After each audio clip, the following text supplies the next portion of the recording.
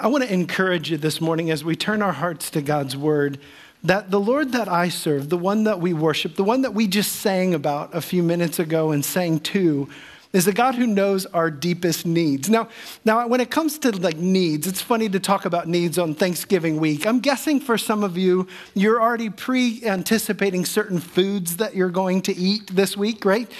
Some of you have your list of things that you have to eat, right? And for some of you, you have those things that you're going to intentionally avoid.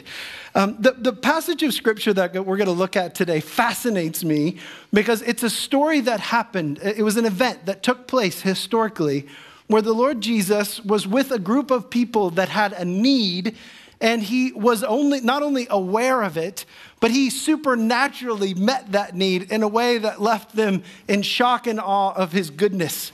And this morning, I want to gently remind you of the fact that the Lord knows our deepest needs. He is truly a good father.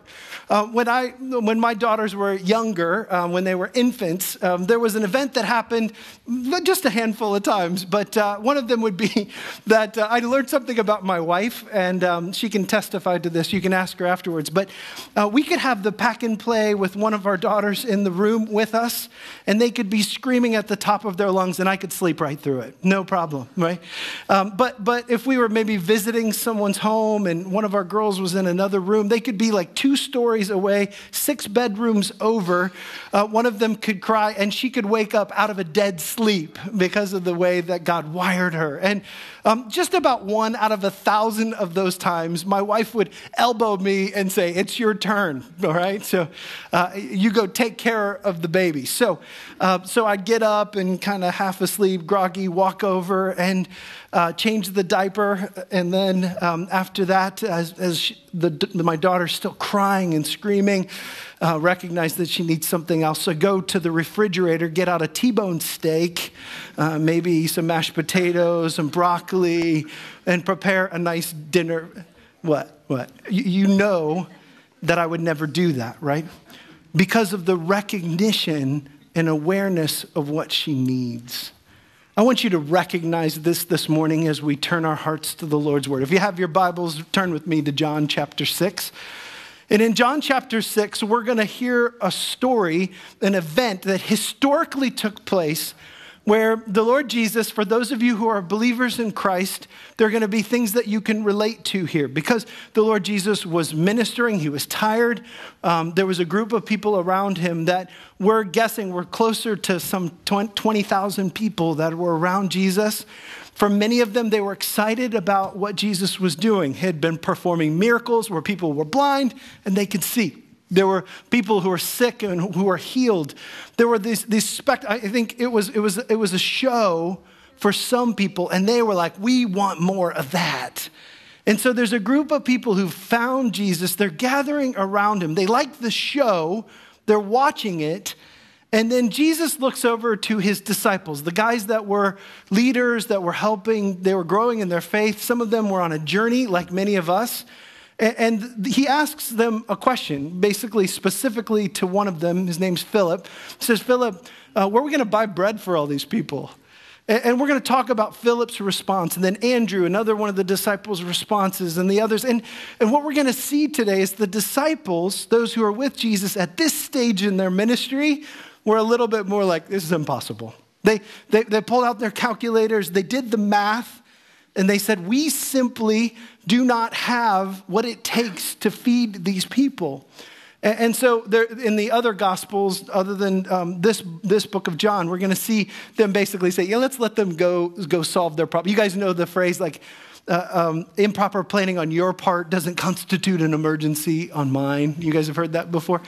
I think that was the mindset that they had. This is someone else's problem. But Jesus did something with them, and I think you're going to enjoy seeing this today in his word, is that he taught them, when you bring to me your little things, in this case, it'll be fishes and loaves. Some of you know the story. You bring them to me, and I can take the little things, the humble things that you have, and actually I can do something quite incredible with them. But it's so essential this morning that we don't miss this, that Jesus wasn't just talking about filling their bellies, and the fact that he's saying like he's like the constant Panera, you know?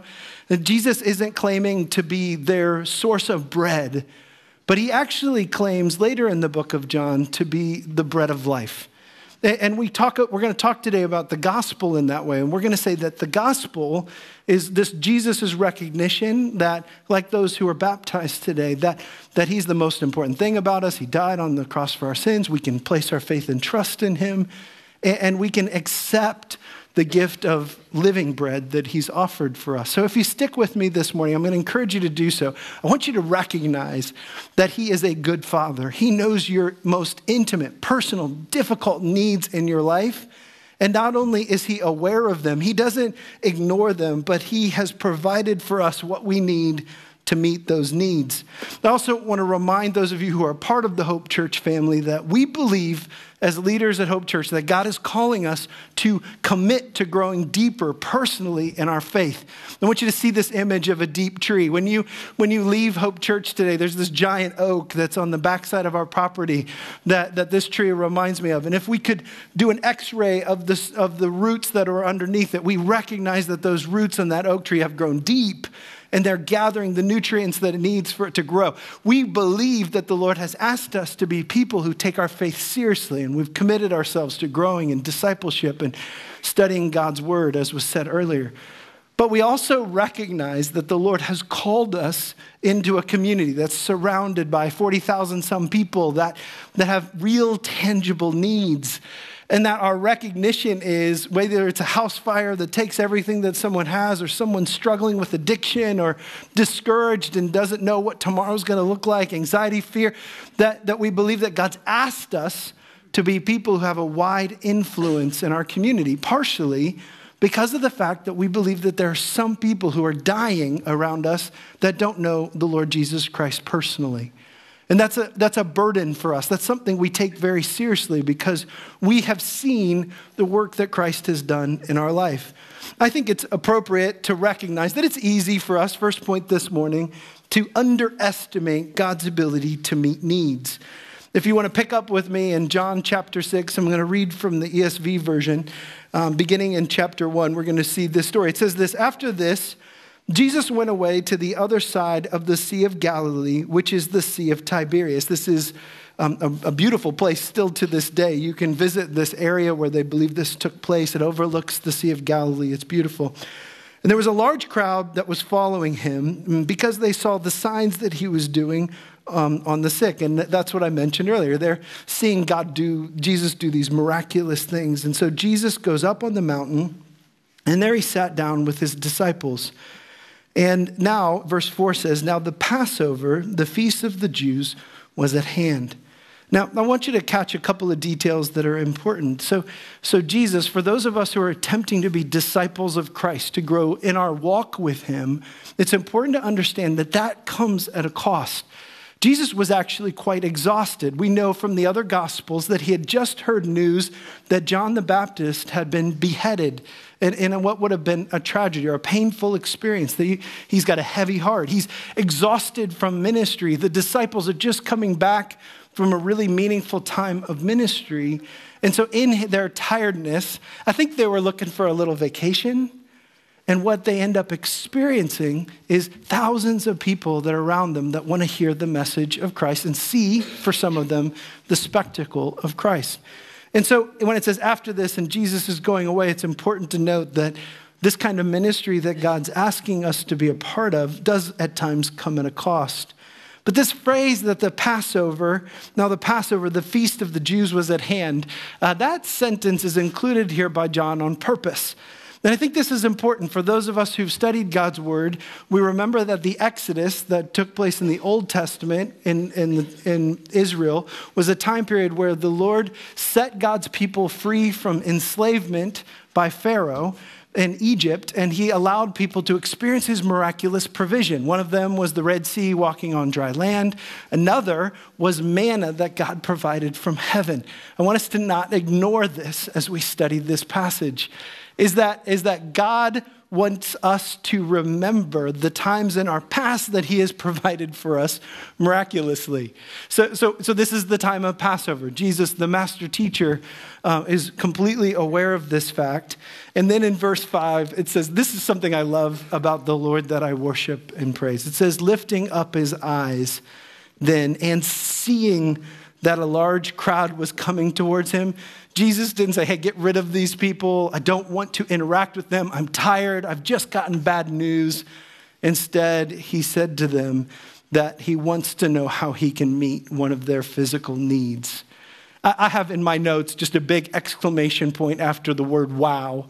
And the reason why this shocks me is the God of the universe is a God that's aware of my basic needs.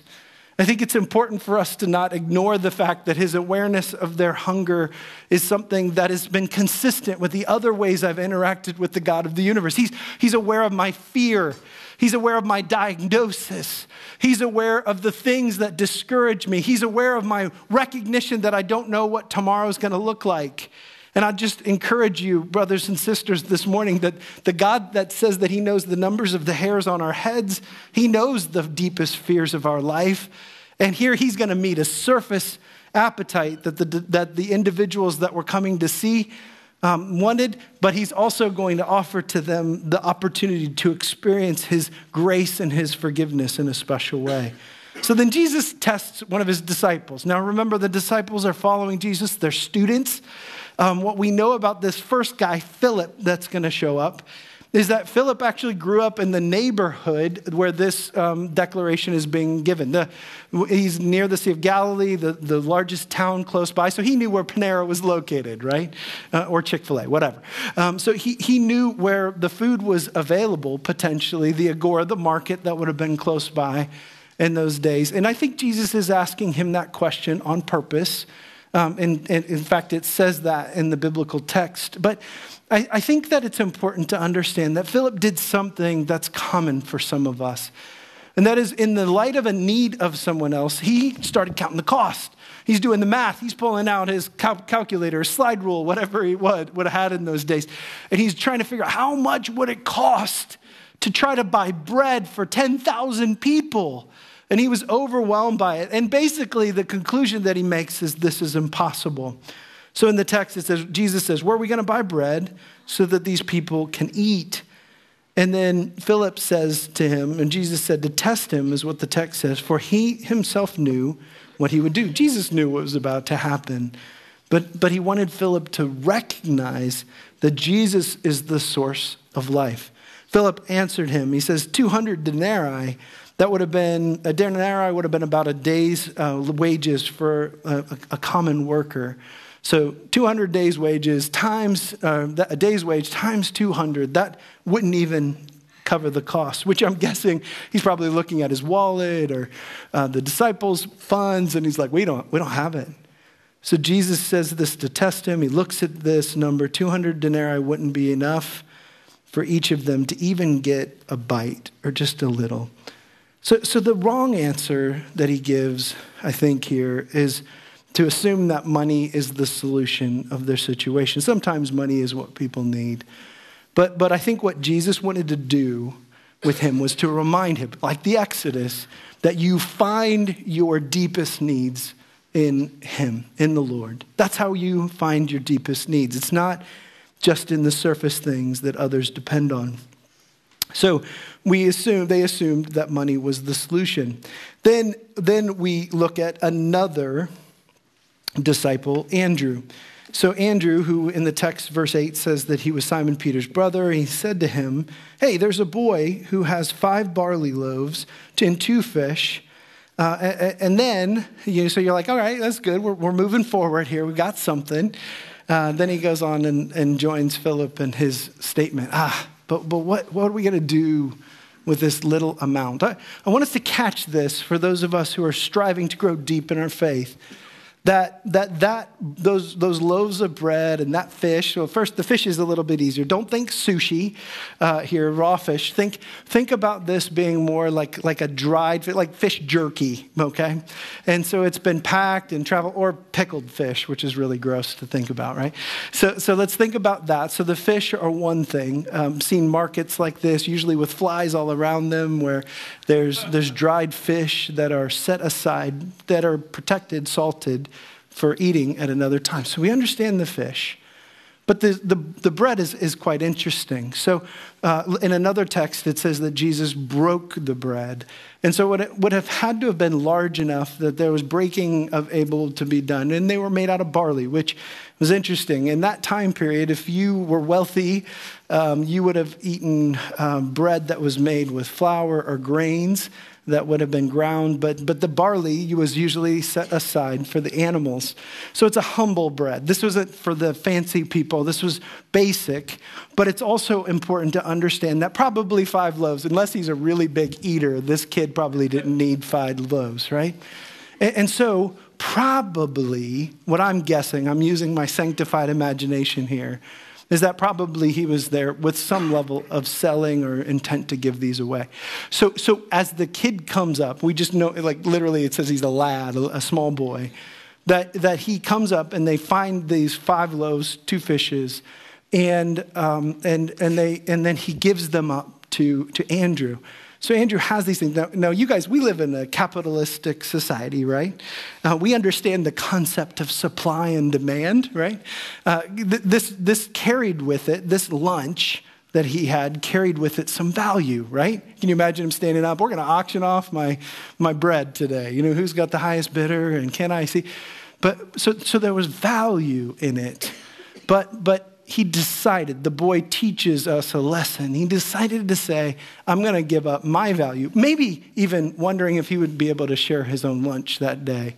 I'm going to give up my value into the hands of the Savior of the world and see what happens.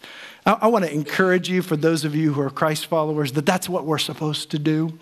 We're supposed to be people who leave the results in the hands of the Lord.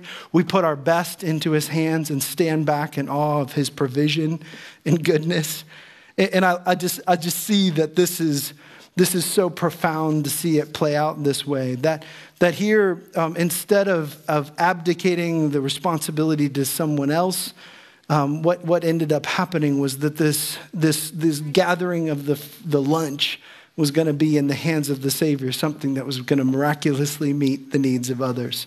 I think it's common for us to do what I think the disciples did here, and that was to abdicate the responsibility that this is somebody else's job to solve this problem. Kent Hughes puts it this way. He says, the disciples' problem was that they had grossly underestimated their wealth. They thought that all they had was just 5 loaves and 2 fish. They had forgotten that they were with the Lord. They had seen him change water into wine. They had seen people miraculously healed, even from long distances. So why didn't they understand that Christ could do in this particular situation great things with something so small? And I love this phrase. They had a defective view of Christ. That was their real problem. And very often, this is the root of our problem, that we underestimate what God can do on our behalf. We underestimate what it means to give him everything that we have. And in this context, we know from the other Gospels that the disciples, in a way, said that this is them. Let's send them home. Let them fend for themselves. I think it's important for us to note the second point this morning is that I believe that the gospel, that the Lord Jesus died on the cross for our sins, that he loved us so much to provide the sacrifice to cover and atone for the sins of our life, that meets the greatest, deepest needs of our life. And here, the surface need that Jesus meets is the need for lunch. Verse 10, it says this, Jesus said, have the people sit down. Now there was much grass in the place, so the men sat down, about 5,000 in number. And again, with the others, families that were around them, probably was about 20,000 people. And then Jesus took the loaves, and when he had given thanks, he distributed to those who were seated. So also the fish. And this last sentence or last phrase is as much as they wanted. So we don't know how this worked. There's lots of commentary about how this multiplication took place, but this is what I know, is that those who were serving as disciples, there's 12 of them, and they're going to now, because God does this miracle, Jesus does this incredible work. He prays and blesses the bread and the fish, and then it's multiplied. And so they have these baskets, and they take their basket and they distribute it to people. And as they're distributing it, people are eating to their fill, which I'm guessing wasn't that common in that time period. So they're enjoying this meal together. There's a party that's happening. And what we're going to see in the text, this part is so encouraging to me, is that what ended up happening is that there were 12 full baskets left over. The reason why that's so meaningful to me is I think that it's an image that the Lord wants for those of us who want to serve him in our life, is that we trust him with the small stuff, what we have in our hands. We trust him with the things, even if they're humbled things like this kind of bread. And we give him our best. We trust him that he can do incredible things with it. And then we get to stand back and watch him do it. And in this context, we realize that God knows how to give good things to those who serve him. I think that's what we get to see as this plays out. And I'll just remind you some things about my God, that God can meet our deepest needs. He cares about what we care about. I also think that it's understandable or helpful for us to remember that God understands how to satisfy the deepest appetites of our life. So we as a church family, one of the things that we're committing ourselves to is to pay attention to the needs of our community. To not just stay together in a holy huddle. You guys know, and anybody who watches football, you know that there's that process that you go through sometimes if you're not in a hurry-up offense where you huddle together. And then the quarterback or someone calls the play and they discuss it, and then they break, and then they go to the line. Now, what I'm afraid of that happens sometimes in church contexts is that we are in that holy huddle, that spiritual time of connection together deep in the planning of what's next, but we don't break from it and then intentionally pursue the needs of those who are around us. And I think that is one of the things that God's asking us to do more of as a church family, is to recognize the needs of people who live in Brunswick, to recognize the value of our neighbors, to recognize that the gospel can change their lives like it's impacted ours. Amen? That the gospel is the only hope of the world that's around us. You see, the gospel is truly the only hope of the world. And I think it's important for us to recognize the things that people are constantly trying to use to satisfy or to distract themselves from the burdens of life. They're never enough. C.S. Lewis, who had a time period in his life where he was an agnostic or an atheist, he at one point had said this about the things that distract you. He says, the most exquisite meal, after you're done with it, it still leaves you hungry the next day, right? We all know that Black Friday's coming, right, this week, and you're going to overeat on Thursday. And guess what? You're going to be hungry again on Friday, right? That the realities, the best things, the nicest things that we have, that we acquire, they don't satisfy. He goes on to say, I can't find a cup of tea which is big enough or a book that is long enough. That's a PhD scholar. That's a British man who loves his tea. And I think we can relate to that, right? That there's nothing that can satisfy from this world the deepest longings and desires of our life except for the one who would call himself the very bread of life. Later in John chapter 6, Jesus said to those who were listening to him, says, I am the bread of life. Whoever comes to me shall not hunger, and whoever believes in me shall never thirst. In other words, he's saying to them, I am the gospel. I'm the living word. I've come to seek and to save that which was lost. And so what we know from the text later in verse 15 is it says that literally the people tried to capture Jesus and make him their king. And I think that part of the reason why they like this, we like free Panera. We do. We like lunch by him. In fact, what I think that they were saying when they went to do this is they were saying, we like him to be the king of our country, but But what they were not saying yet is that we're ready for him to be the king of our hearts. And I think that that's what Jesus is demanding or asking of his people that follow him, to allow him to be in charge of their life. The third point this morning is Jesus expects his followers, this is his expectation, to give him what they have and to watch him change the world. And I'll just say, in my own life, that has been one of the greatest joys in my life. At times of small sacrifice, to be able to give him the small things that I have in my life and watch him do mighty things to bring himself glory and honor.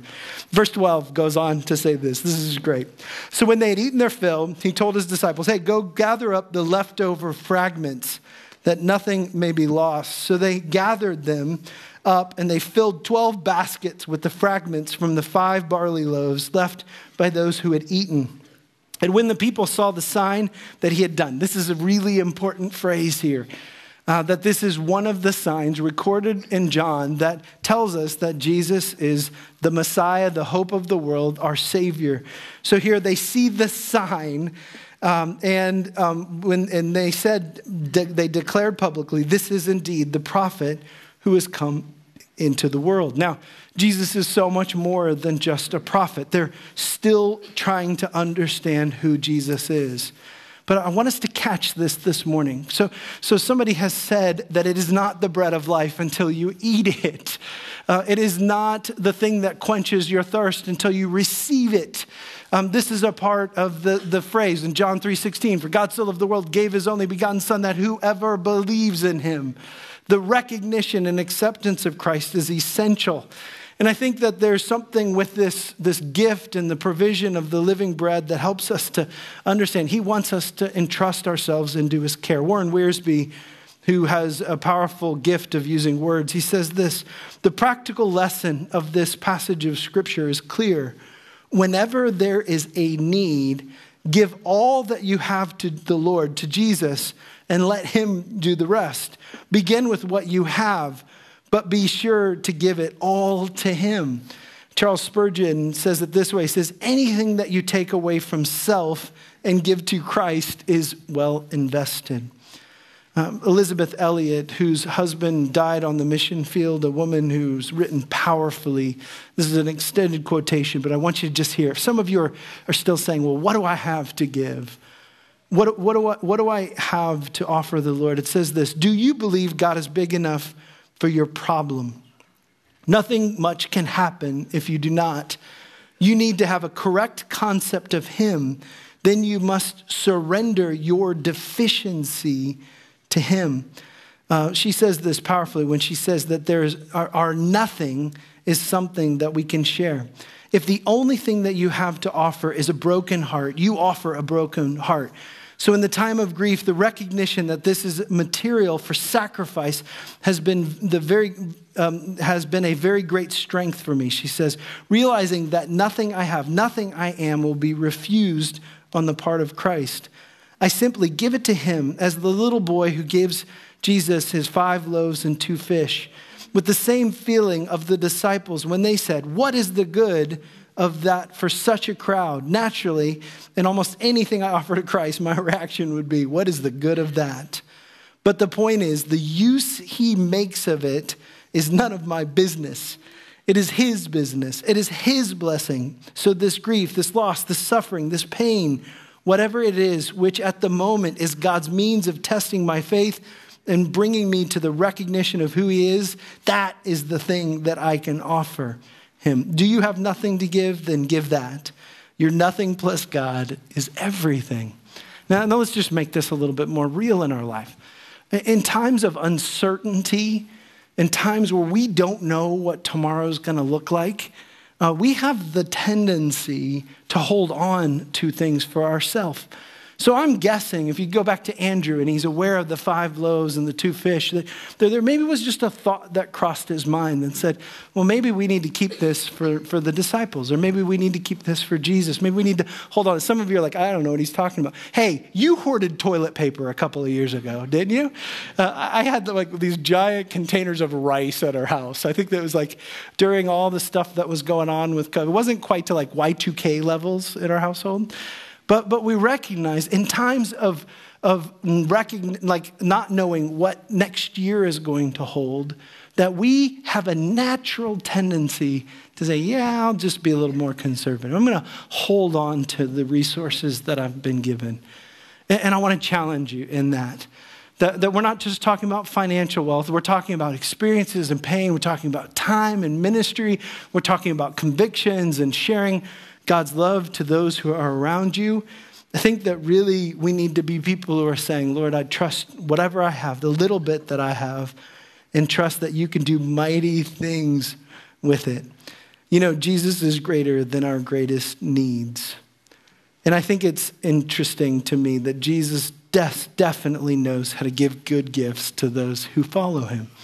I've experienced that in my own life. Sometimes it's not in my timing. Sometimes it's not the way that I expected him to do it.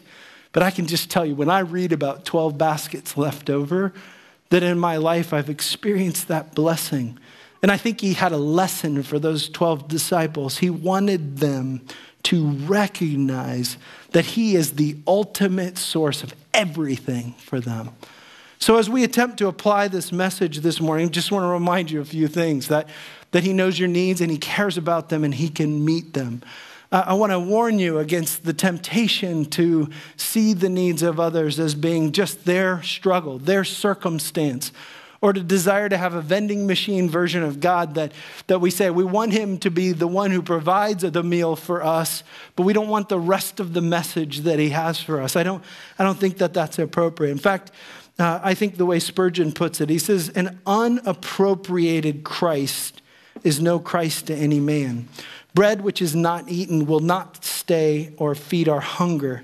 The water in the cup may sparkle like the purest crystal, but it cannot calm the thirst unless we drink it. To get a personal hold of the Savior is the main thing. And this is the question for each and every one of us is, how is this to be done? And so I want to challenge you in this.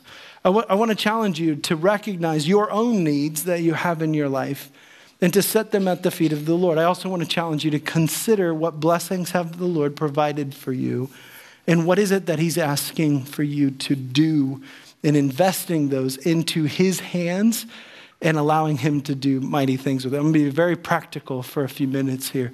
There's this wonderful passage as we anticipate Thanksgiving. For some of us, we recognize that we're going to be around family members. Some of them are going to be different than us, maybe hold different views than we hold. There's, for some of us, some anxiety that surrounds family times together. For some of us, we're going to experience that more than likely this next week.